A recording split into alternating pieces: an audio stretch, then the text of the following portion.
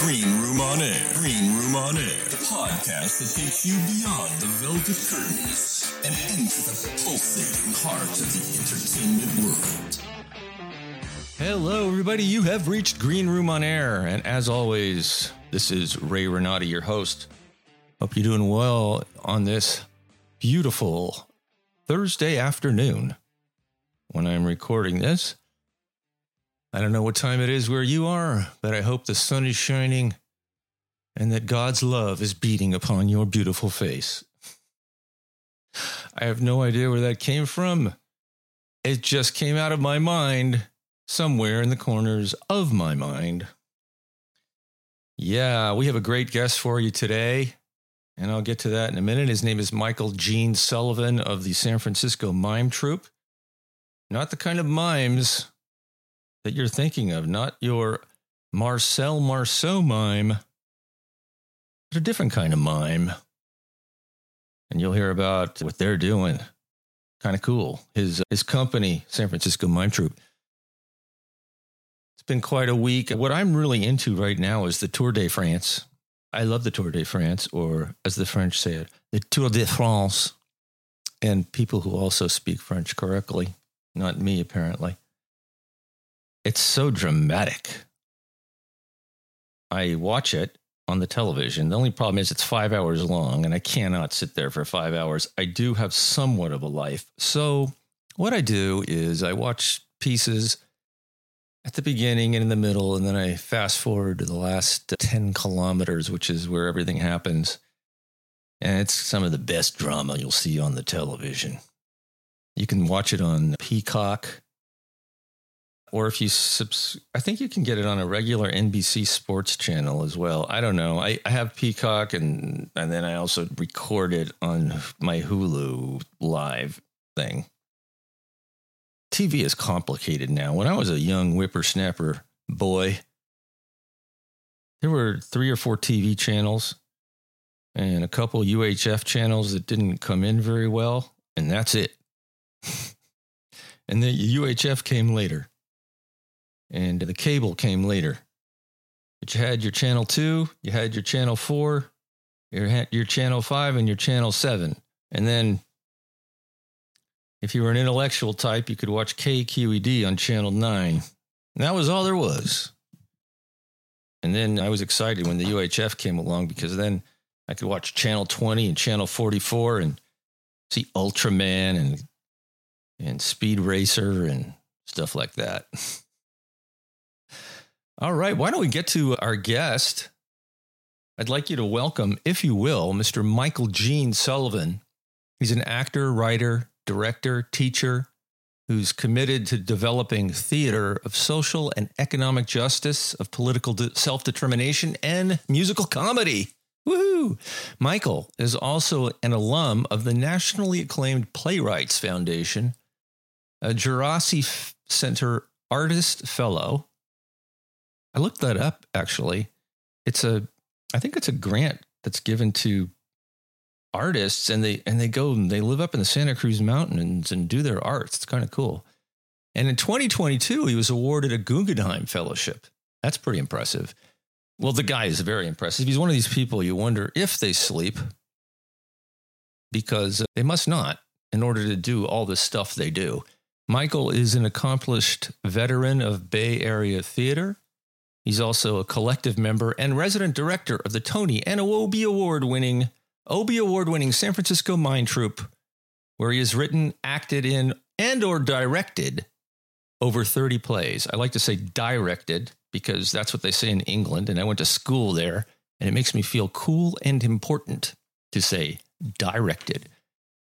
As a playwright, Michael's work has appeared across the United States as well as in Germany, Italy, Mexico, Spain, the Netherlands, Argentina, Australia, United Kingdom, and Colombia, Hong Kong, Canada, China, and Ukraine.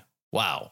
He's also the writer of the new musical, and this is the main thing that we're promoting here today, is his new musical called Breakdown, which will be performed by the Tony Award-winning San Francisco Mime Troupe from July 1st which already happened, but you got plenty of time because it runs until September 4th, 2023 at various locations. All you have to do is go to the San Francisco Mime Troupe website, and it's all there, and it's all free.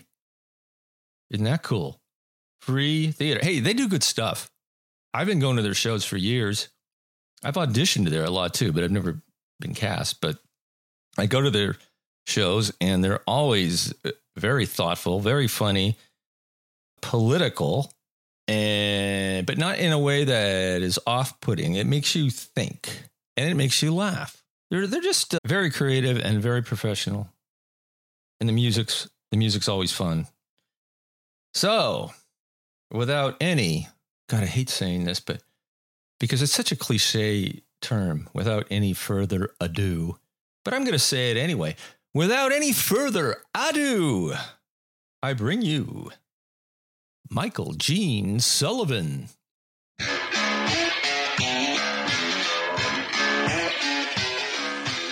So, thanks so much for being here. Thank you for having me. Love talking to you. You have a new show for the summer, as Mime Troupe always does. It's called The Breakdown. I read all about it. What inspired you to write this production? Well, we were trying to. Yeah, right. We were trying to come up with something. I wanted to talk about something that was dealing with the politics in San Francisco right now, but also how the city is being portrayed nationally, you know. And then the co-writer, Marie Cartier, who's also a collective member at the Mime Troupe, she wanted to do a show about mental health because she is a social worker. Her day job is she's a social worker in San Francisco.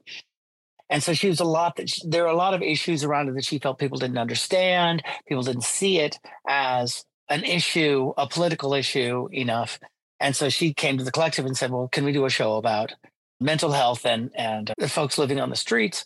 And I was like, well, but I want to make it about everything, about that individual's breakdown, but also how our systems are breaking down in terms of how the city takes care of people, how the bureaucracy has become something that feeds itself and no longer helps people, how the bureaucracy around housing has become about creating bureaucracy and not actually housing people.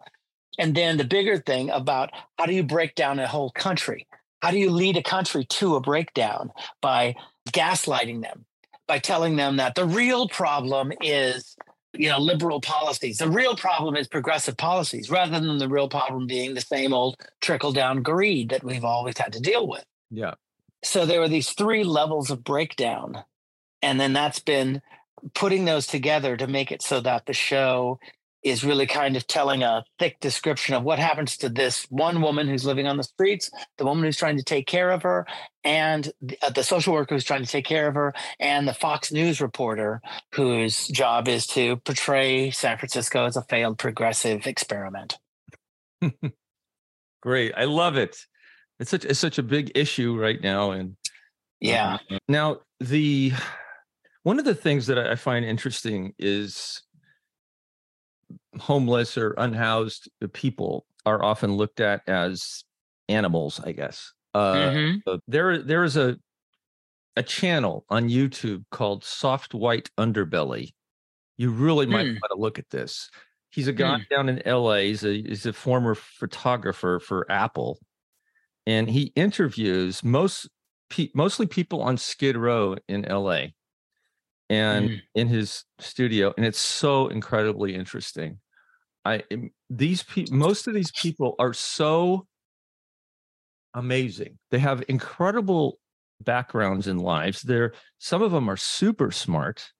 Yes. Almost all of them had horrible childhoods and then ended up with drugs and mental illness, but they're incredible human beings, like amazing stuff. Yeah. And that's the thing, like you were saying, the dehumanization of your fellow citizens is the first step towards being able to dismiss their needs and dismiss your responsibility towards them as fellow citizens. Last time I checked, about 75% of the people who are homeless in San Francisco used to pay rent in San Francisco. People don't know that. They think, oh, where do they think the unhoused come from? Did you say 75%? Yeah. Okay. Wow. That was the last time I checked. It was a few years ago. But that idea that these people spring up like mushrooms on the streets or something, and it's like, no, they paid rent here. They lived in San Francisco and they've been either priced out. The number one reason that people become homeless is medical bills. Yeah. It's not, people think, oh, well, there's this or that. And it's like, no. The medical bills and our lack of, free universal health care in this country has led a lot of people to lose their homes. But just because they lose their home doesn't mean that they want to leave the city that they're in. That's where their support system is. Yeah. So if you live in San Francisco and you simply lose like someone might have a situation where their husband or wife needs full-time care. So they leave their job to take care of this person. They're not just going to dump them. Yeah. But then the medical bills eat up their savings and then they lose their home. The person passes away and now they're homeless. And now trying to get a job when you're homeless is extraordinarily difficult, So there are a lot of ways that people can fall through very wide and common cracks to fall into homelessness and being unhoused. And then we blame those people if they have human reactions. If they're drinking, if they end up on drugs, if they're struggling emotionally, all of those things that are reactions to their desperate situation. Yeah. Now, some people are there because of prior addictions and untreated mental illness. And some people are there because of economic problems. And frequently it's just both. And so as long as you see the unhoused as not you, it's easy to distance yourself. It's easy to look down on folks. It's easy to just see them as their circumstances, something they did to themselves, without realizing how close you are to that. Mm-hmm. When they talk to how many Americans being only so many paychecks away from being destitute. Right. What does that look like? What does it really look like? If you can't move back in with your parents because you're an older person and your parents have passed away, you may not have any children. Your children may not be in the area. You're really pretty close to being in the Great Depression, where homelessness was huge. And so it has been the job of our corporate government to make sure that we do not see taking care of our fellow citizens as kind of a civic responsibility. It's supposed to be individual philanthropists. And if people don't want to accept that, it's their own fault. If they're having mental problems, we don't look back at the 60s, 70s, and 80s when we were shutting down mental institutions. That was an overreaction to a previous problem. And now we're back to the problem where there's not enough care for them. It is, again, one of those situations where you judge a society by how it treats the most vulnerable. And the unhoused are the most vulnerable. And so the heartlessness that we're encouraged to have, and the idea that, oh, you're doing something. How many times have any of us heard some civic leader say, well, we're going to set up a commission to examine something? Rather than doing something, you set up a commission. And you might spend $1 million on the commission because you're paying those commissioners. And then they come up with something and then they go, yeah, we can't afford to do that. It looked like you did something. You spent money. But in the end, what did you achieve? We need to, and it's not like in San Francisco, they'll always say, well, we want to have affordable housing. But even that is a kind of a crap term. Everything's affordable if you have enough money. If they want really affordable housing, why don't they peg it to the minimum wage? Right. Just it's a minimum wage gig. But instead, they peg it to median income, which in San Francisco means you can make over $100,000. I think it's $104,000 for a 4-person family. And below that, you're in poverty. Yeah. And that means that someone who's making $104,000 and they've got a spouse and 2 kids, they can get housing subsidies. But that means that all of the people who are making $40,000, there are less places for them. Mm-hmm. There are fewer places for them. And what we need to do is stop trying to whenever they said they're going to build affordable housing, it's always got to take the people who are making hundreds of thousands of dollars into consideration. What about them? But if we just built housing for the minimum wage folks, that would bring everything down. That would bring all the rent down because it would flood the market with stuff, with apartments, and open up other apartments. This idea that to basically divide the workers, it's always about dividing the workers, always making somebody in the working class despise someone else, somebody who's doing not as well as them, to distance themselves from them. And when it comes to San Francisco right now, the city is, we're openly not run by progressives. People, our mayor and other folks, especially the mayor, are very much like, no. She's at war with progressives. She's a moderate and she's at war with progressives. But progressives get blamed for all the problems. Yeah, lately. Yeah. Yeah.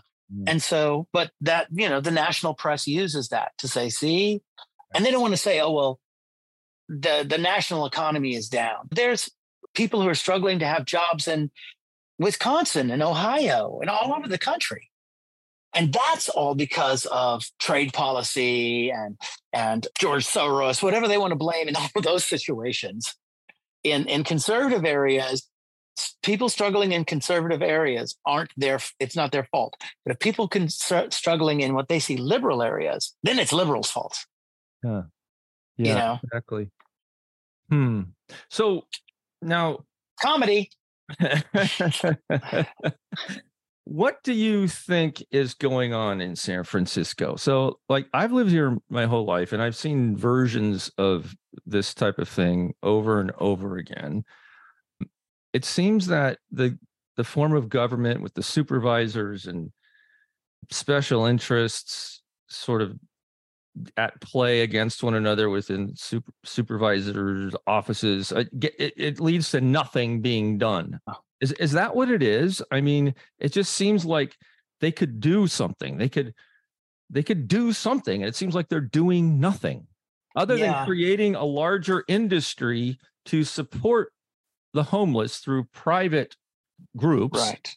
Which is a way to just then those people's incomes become dependent on making sure that there always still are homeless, and then you have this endless cycle where nothing's going to change. Do I have that right? That's what it looks like to me. Well, or I think tell me if I'm wrong. I mean, no. It's neither right nor wrong. It's just because I've just been trying to figure it out. There's so many problems. I mean, I think that part of it is who runs San Francisco.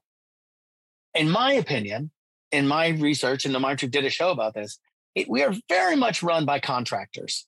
Okay. That the city is always building stuff, whether we need that stuff or not. And they're going to build the things that they can make the most money off of. So we ended up, when all these corporations, there's so many empty offices downtown in San Francisco, but they're still building more. Oh, really? And they make much more money off of high-end condos and apartments than they do off of public housing. So what contractors will come in and say to the mayor and to the board of supervisors is, we promise to build, say, 80, we're going to build 100 units. We're going to build them in different places in the city. We're going to build 20 high-end units over here and 80 low-income or affordable units over here.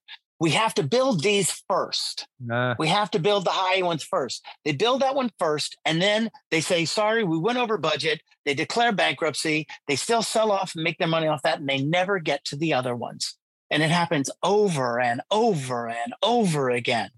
And we'll also have situations like the Twitter deal that the previous mayor Lee made, which was a terrible deal, where they said Twitter didn't have to pay taxes, city taxes for whatever it was, 10, 15 years, something like that. Oh. Anybody with a modicum of business understanding would know that as soon as that deal sunset, Twitter was going to say, we're either going to move or you have to extend the deal. That's just what they were going to do. They were always going to do that. And they did it. As soon as it came up time, they said, oh, we're going to leave or you have to extend the deal. And so now we're in this weird limbo. That it was so easy to outsmart everyone with that one. Mm-hmm. But what is that when you're in a very profit-driven capitalist society, people can't figure out how to make money off of the poor. so they want to ignore them. They can't figure out how to make money off of public housing, so they don't build it. It's always, well, where do we profit from this? And San Francisco has gone from being a somewhat progressive, having somewhat progressive leadership in city, to basically being the libertarian suburb of Silicon Valley. I see. Because that's what we are now. The city is, we got bollards in the streets. We got, it's like you can't drive here, you can't drive there. And the city's mentality is very much of a suburb, where people live here, they work elsewhere. And that's not how a city is supposed to function. You're supposed to work here and live in the city or somewhere else. Yeah. So becoming a suburb is fighting against. And what do you not see in suburbs? Homeless people, diversity. You don't need many buses because it's too difficult to do buses in the suburb. All those things that we city dwellers rely on, suburbanites aren't interested in. They don't want their tax dollars to go to that. All right. I think this is a good spot for a break. Let's listen to the Mime Troupe's song, Look 'Em in the Eye, from the show Breakdown. Spare change? Spare change? So I tell her, I said, Margaret, if you don't sign the lease, I will. Excuse me? What kind of fool lets a 2-bedroom, 2.5 bath in Bernal Heights slip through their fingers? Spare change? The value is only gonna go up when all the old tenants get moved out. Hey, lady! It's up on Folsom. You see me, I see you see me, but you walk on by. I just need a couple bucks. Near the park.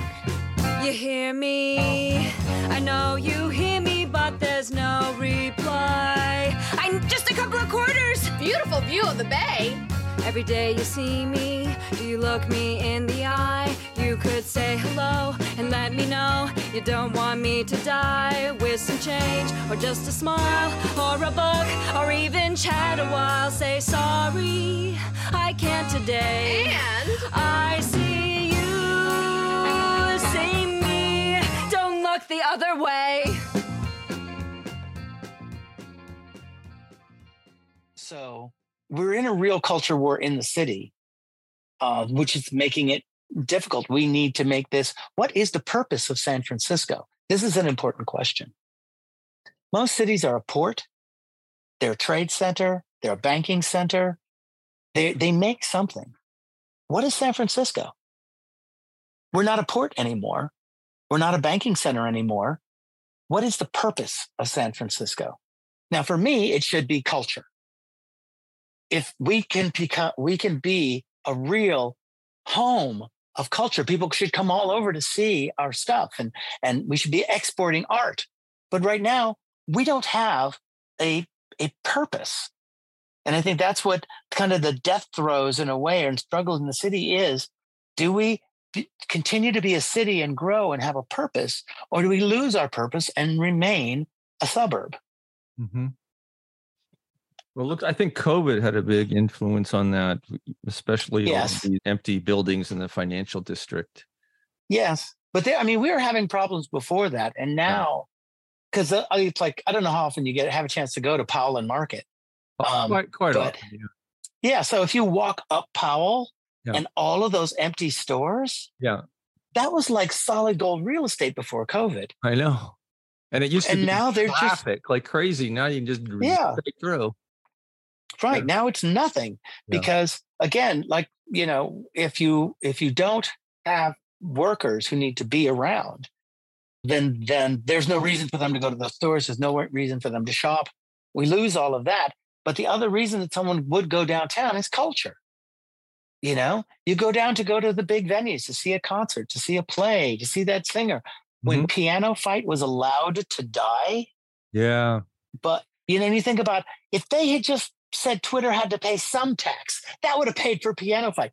Piano Fight was was a nexus of artists, and it was really rebuilding that area. And the city, as somebody wrote in an article in New York, they were like, if that had been New York, the city would have stepped in and tried to save them. They would have bought the building. Yeah. They would have signed it. But San Francisco is like, even despite the fact that everybody is always saying we're so about culture, that was not that much money. It was a few $1,000s a month that they were short. Nothing. But look at the money we throw at at tax breaks that we throw around to make the rich richer.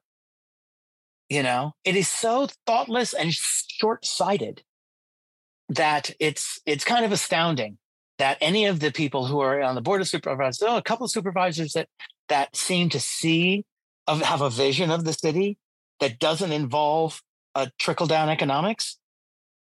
But most of the political leaders here really seem to truly believe that if you can just make rich people richer, shine things up, and arrest enough people, you will reinvigorate downtown San Francisco. But those aren't things. That's still not a reason to go. You know, and provide jobs. You know, the city used to have factories. We have no factories anymore. Right. You know, we have no waterfront. All of the stuff that made San Francisco in the last 50 years has been cultural. What happened to the waterfront? And now we're losing that. The waterfront, okay. So the Bay Bridge, you know, remember how the part of the Bay Bridge that became structurally slightly unsound, and so they decided to replace the entire thing for billions of dollars rather than just fix it? Yeah. That part always looked like a train bridge because the Bay Bridge was built as a train bridge. Yes, I know. Yeah. Right. And when they got rid of the trains off of the Bay Bridge, it killed the port of San Francisco. Because why would you unload your ship here? You know, you're going to have to put it on trucks. Yeah. Go to Oakland, and then you put it on trains. Yeah. So once they got rid of that, and then it was like 10 years later, they went, oh, crap, we need BART. But, you know, these little short-sighted things. I mean, that was done by, I think it was Ford and Firestone, bought the train lines that were on the Bay Bridge and then tore them up and said they were going to replace them and never did. But the city should never have allowed that. The city and county should never have allowed that. So by losing the port, by not having, there's no reason for ships to be here. Climate change has made it so that Fisherman's Wharf has become less and less about fishing, you know, which was an industry. Yes. There's no need for us to be a banking hub anymore. I mean, when B of A and Wells Fargo kind of left, and you can do that from anywhere now. So you don't need that central tower anymore. Mm-hmm. But the thing that can't be moved is live performance. Yeah. The thing that can't be really moved is culture.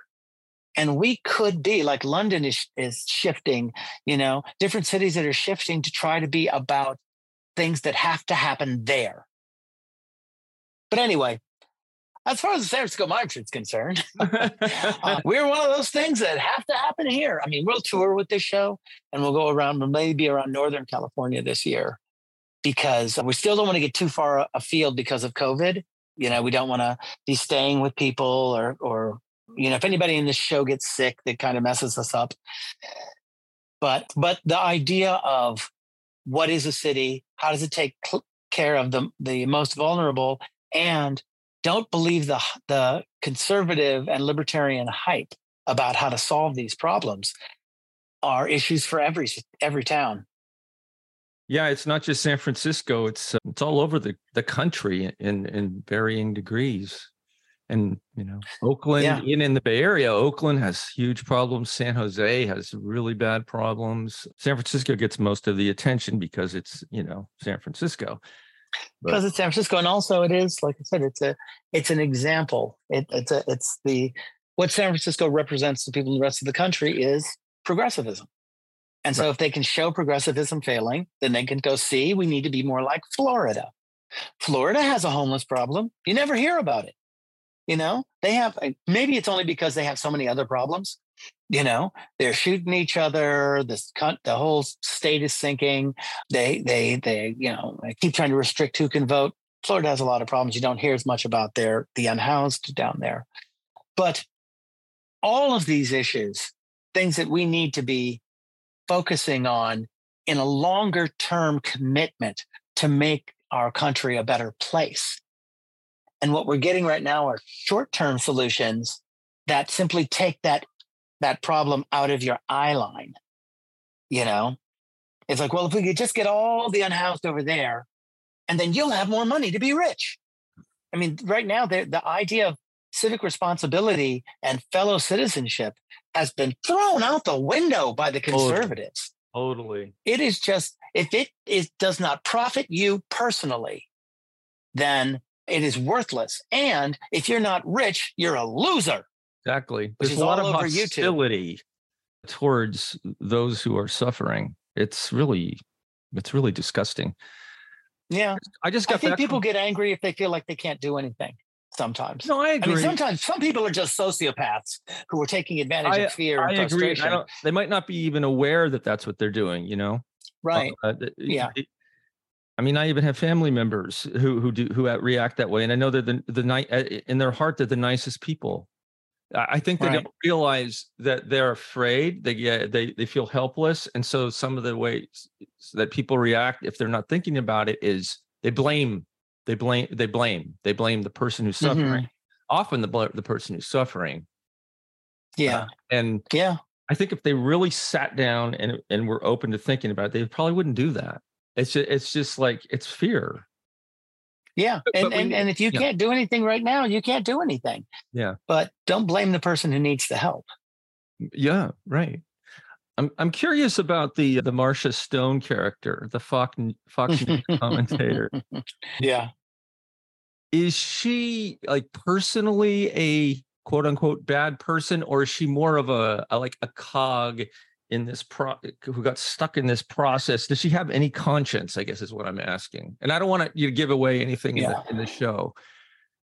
Well, I think that the way I can answer it is you don't want to make an assumption about what was the thing that made a person the way they are. Mm-hmm. You know, you can learn stuff no matter how much you disagree with someone. And it doesn't mean that you like them, but you can find out through what they say and the way they act that there might have been something that happened to them in the past, some trigger that turned them into the person they are now.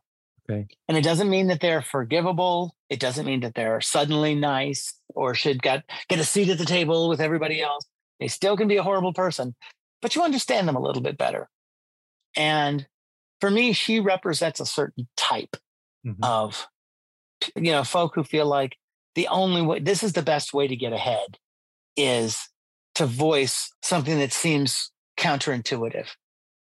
You know, there are people who are just like, well, one of the easiest ways to really get on national attention and get a good regular job is to be a Black conservative, because the conservative movement will rush towards you. That's true. To hire you because they want you to be that Black guy who always sat behind Trump at every rally when he was running the first time. Yeah. It was the same guy. I know. It was the same guy. That was that time when he said, "Where's my Black guy?" And he turned around, and there he was. There he is. There he is. Yeah, there he is. So if you can be, be able to mouth the, the libertarian neo-Nazi talking points well enough, and you're not white, you can get a job. Because they will run to you. People forget, like the guy who ran the Proud Boys, who is in prison now. He's not white. I know. Yeah. And is he Hispanic or? Yeah. He's like, and I think his wife partly is Hispanic, right? Yeah. And there's a guy who recently, the guy who was beating these people at January 6th, who beat one of the police officers with a fire extinguisher or something. Not Black. I mean, he's not white. Sorry, he's not white. And so there are, you can be celebrated, and be surrounded by people who, under any other circumstance, would hate you, except for the fact that you're agreeing with them. And that can give you prestige and a full-time paying job. You can be a pundit somewhere, you can get a gig. So Marcia Stone, the Fox News commentator, she's a person of color? Yes. Actress? Okay. Yeah. Interesting. And so, that, and we've used that in different shows every once in a while, but never quite this blatantly. Right.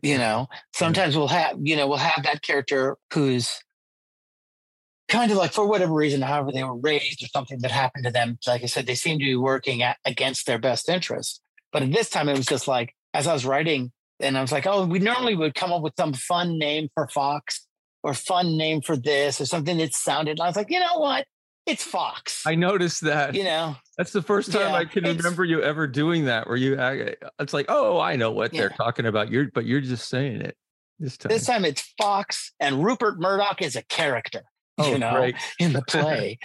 Yeah. And it's not, I mean, those other shows are always fun and it gave us a little more leeway, but this time I was just like, it's just so blatant now that, I don't want to even give the audience a chance to kind of go, well, it's fun. Yeah, it's not that fun. I always get blown away and just amazed and flabbergasted by people like Candace Owens. It's like, yeah, where is she coming from? Does she really, really, truly believe this stuff? Or is she just hooked on the attention and the money? I mean, it's probably a set, like I said, the path that you find to success. Yeah. And then, sometimes it's like thinking about, what was her name, Megyn Kelly, when she left Fox, and she was saying how sexist it was. And it's like, didn't you watch Fox? How ridiculous is it to have somebody, you left Fox, you went to work for them, and now you're going to complain that they were sexist. I mean, I'm glad you said something, but I can't believe you're shocked. You're surprised. You're, oh my goodness, I'm shocked that there's gambling going on here, So the same with all of these folk who, it's like, do you really think that when you leave the room, when Candace Owens leaves the room, some of the comments are going to be sexist and a bunch of them are going to be racist because she's dealing with sexists and racists, but she's being well paid for it. And also she might truly, honestly be that blind to really think this is the world the way I want it to be. And it's like, if those people win, you're the first one out the window. They're not going to share power with you. No, definitely not. Yeah. Not in any real way. No. Yeah. So again, musical comedy. Well, you guys always, you still always make things funny. Well, yeah, and that's somebody, Sato Carrera, who's a collective member, and she's the costume designer on this show. Mm-hmm. We were talking about that yesterday. She was doing an interview, and they were saying, "Yeah, well, how do you make this all so funny? Every year, these very serious issues so funny." And it's, we don't necessarily, we try not to make fun of the working class victims, of these policies, and we don't want to make the oppressors objects of fun. But it's really about how people twist and turn themselves to try to fit into an inhuman machine. The hypocrisy and hyperbolic things that they say and do, so that they can try to fit. And then sometimes they realize they just shouldn't even be trying that. Mm-hmm. So the farce is in the attempt. Yeah. The farce is in trying to act. Basically, if you have sane people in an insane situation, they're trying to make themselves insane to fit in. Yes. And then at some point, hopefully they go, I don't want to be insane. Fitting in isn't the thing. That's why it's funny, because I always feel like there are archetypes that you describe in detail very well. And these people, they're like pegs that somehow by chance or whatever ended up fitting into those things, and they're perpetuating the machine.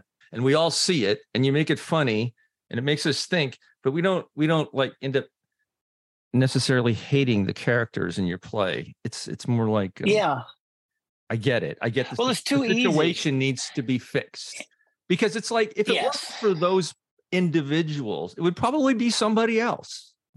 You know what I mean? Then it's not that. There was a point when Bush 2 and Cheney were in office. Yeah. And I ended up using Cheney a lot in shows, mainly because Ed Holmes was at the company and he looked like Dick Cheney. Yeah. And he's great. I mean, how could you get any funnier than Dick Cheney, right? Right.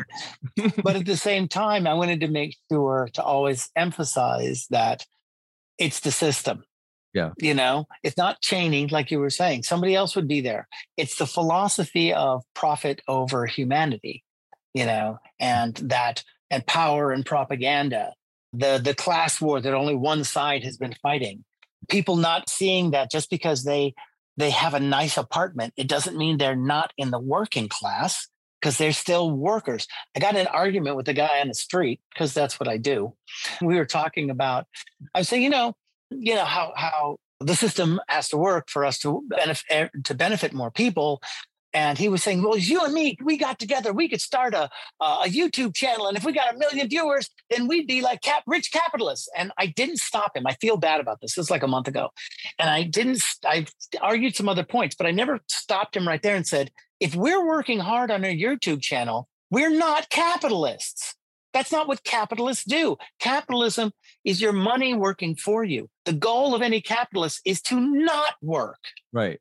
Create as much passive income as possible. Right. Your money works for you. Yeah. But if you are working and you rely on your income to pay your rent, to have food, to take care of stuff, you're in the working class. And the great trick that capitalism has done is to make people associate themselves with capitalism, even though they themselves are not capitalists.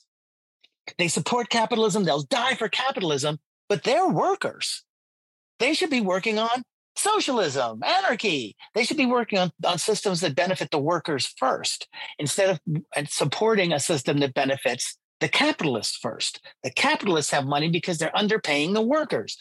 It's so frustrating. Well, the billionaires, the billionaires, the Rupert Murdochs, all these people are shaping our consciousness to not understand that, because they're the ones who are. We think that they haven't earned that money. Yeah, that they've convinced enough people that they themselves have earned all of this money, and it's like, no, you just $1 a week, whatever. You are underpaying your workers.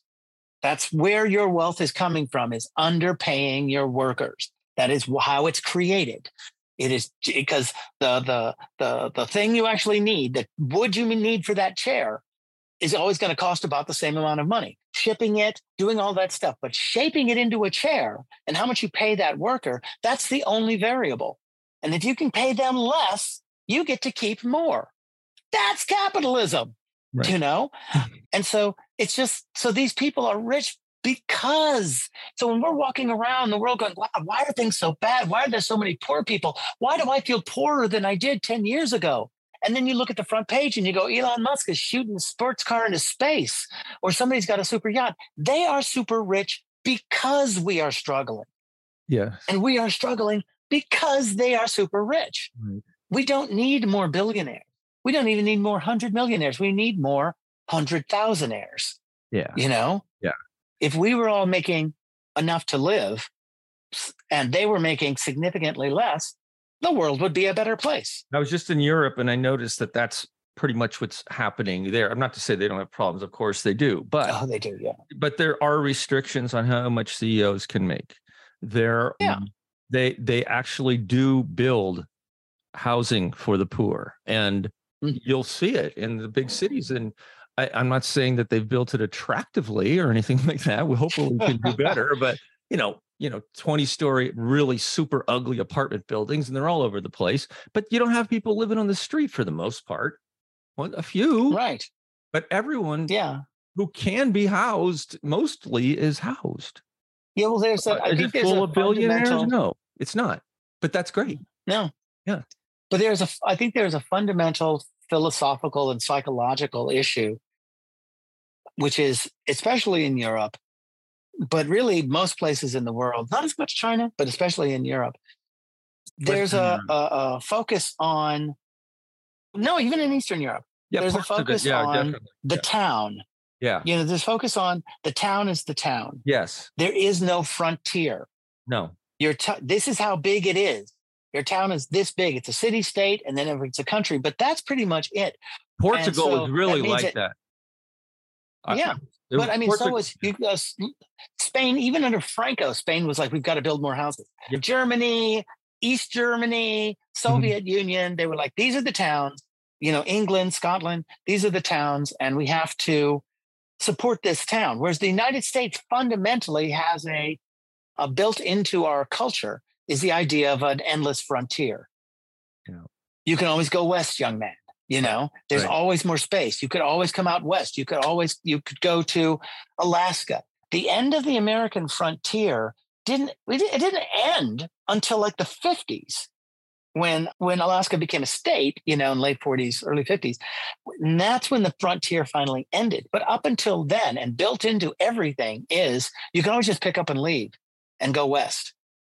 And so there was so the idea of taking care of people on that kind of like, we in this town have to reflect on how we treat each other is not as fundamental as it would be if you lived in a city that had been under siege, literally under siege before. Many times. Right. That gets baked into your thinking. Yeah. So, I mean, that's because I was a history major. So I always think it's like history up to this point. Yeah, me too. Yeah. Whenever somebody says to me, history doesn't make any difference, I just think that's because you're trying to cover something up. If you say history, that means you're a Holocaust denier or a slavery denier. Something. Your parents were Nazis, something that you're trying to back off of. So is important for you to say history doesn't matter. But history is the only thing. Everything we did is history. The future doesn't exist yet, and the present doesn't exist. As soon as you say something, it's history. Everything is history. And if you don't study and understand history, you're going to end up in the same situation. And that's why it's so important for them to try to keep us from learning history. Yeah. Now they're trying to ban the book so we learn less about it. Yeah. And other things. So tell us what audiences can expect from Breakdown in terms of music, performances, the overall experience. How long's the show? Is there an intermission? The show's no. We don't. Yeah, it's hard to do it. Never have intermission. In the park. Yeah. Yeah. We've had stretches. Okay. And this show's about 125. Okay. It's different from some Mime Troupe shows in that, we have a couple of pure dance numbers in the show, which we normally don't do. It's also a very different cast. People who've seen a lot of Mime Troupe shows won't recognize a bunch of these people. I saw that. I didn't recognize anyone. Yeah. Yeah. I mean, they're wonderful actors, and they're people that we've been wanting to work with for a while. Yeah. And a couple of them were in my show, The Great Con, when it played at SF Playhouse. I really pushed for these two actors because I wanted to work with them. Yeah. And then when we came around to this show, Jamela Cross and Keena Cantor, I really wanted to work with them because I thought they'd fit our style. And Jed Rosario is just a hilariously funny actor, good character actor. And Alicia MP Nelson, who was in the show last year, the Mime Troupe show last year, as Zoe, the teenager. Oh, yeah. And this here is Sadia, the social worker. Okay. And then Andrea Moratico, who is our most recent collective member at the Mime Troupe. He plays a bunch of people, including Rupert Murdoch. So, so people will see the shows and it will be like, this is a whole different group of actors.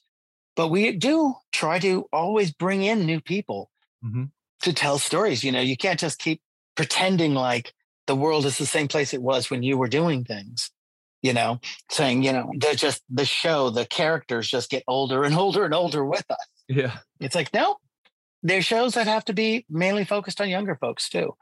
So yeah, it's a comedy, but it's a harsh comedy like most Mime Troupe shows. Yeah. And this one is more psychological than some shows in that we're trying to deal with someone who's having mental issues and PTSD and all of the pressures of living on the street. And at the same time, trying to, like I said, show their circumstance in a way that is meaningful and not mocking, but still be a comedy. I mean, that's always the struggle for myself and whoever's writing Mime Troupe shows. Yeah. Yeah. And when does it open? July. Well, we open in Berkeley this Saturday. Oh, this Saturday. Okay. On the 1st, this Saturday. So yeah, I've got to go back outside and we got a run through starting in a little while. Oh, okay. And then it runs all get summer. Out there and and then we'll run all summer. We'll do Saturday and Sunday, and I think we're in Cedar Rose Park in San Francisco, and then on the 4th of July in San Francisco at Dolores Park. Great. Sorry, yeah, Cedar Rose in Berkeley, the 1st and 2nd, and Dolores Park in San Francisco on the 4th, and then we'll run all the way to Labor Day weekend. And if people wanted to find out when we're going to be in their area, we'll go to Ukiah, we'll go down to Santa Cruz, play the East Bay, go to sfmt.org and click the button that says schedule, and you'll see when the Mime Troupe will be in your neighborhood. That's your website, San Francisco Mime Troupe, sfmt.org. Yep. Great. And I hope you're going to be over here at Mitchell Park in Palo Alto again. I believe so. I should look at the schedule. It's a half mile from my house, so we should be. Yeah, we played in that semicircle last year. That was different for us, but it worked. So we'll probably do that again. Great. I really enjoyed it. Yeah. All right. Well, thank you so much for being here again. Oh, thanks for having me. Well, there you have it. My little chat with Michael J. Sullivan of the San Francisco Mime Troupe. Now be sure to go check out their show Breakdown. It's going to be playing in venues all over the Bay Area for, 3 months, 4 months through September. Check it out. As I said, they always do great stuff. Hey, thanks so much for listening. If you enjoy this show, please tell your friends. I'd really, really appreciate it. Give me a rating on Apple Podcasts if you could. It helps out a lot for me to get more listeners. And if you want to get a hold of me, just send an email to greenroomonair@gmail.com. Have a great week. I'll talk to you soon. And until next time, I'll see you on the boards. Take care, y'all. I'll leave you today with a track from my dear friend Carly Ozard singing Imagine by John Lennon.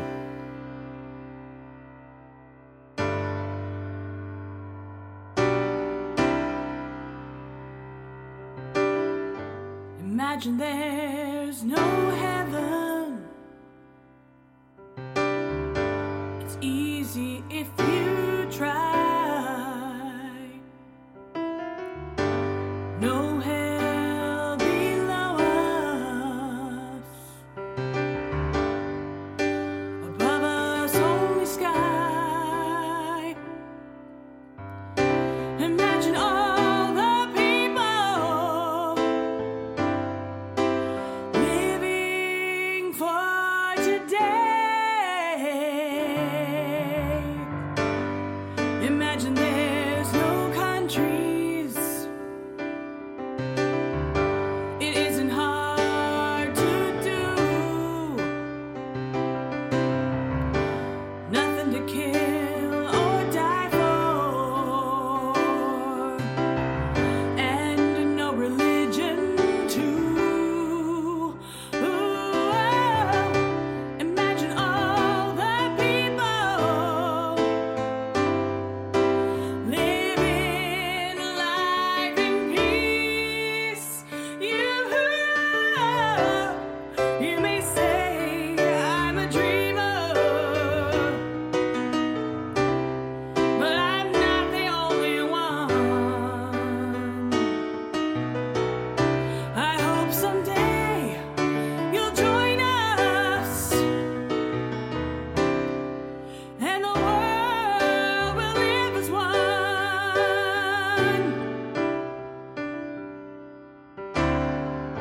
Imagine no possessions.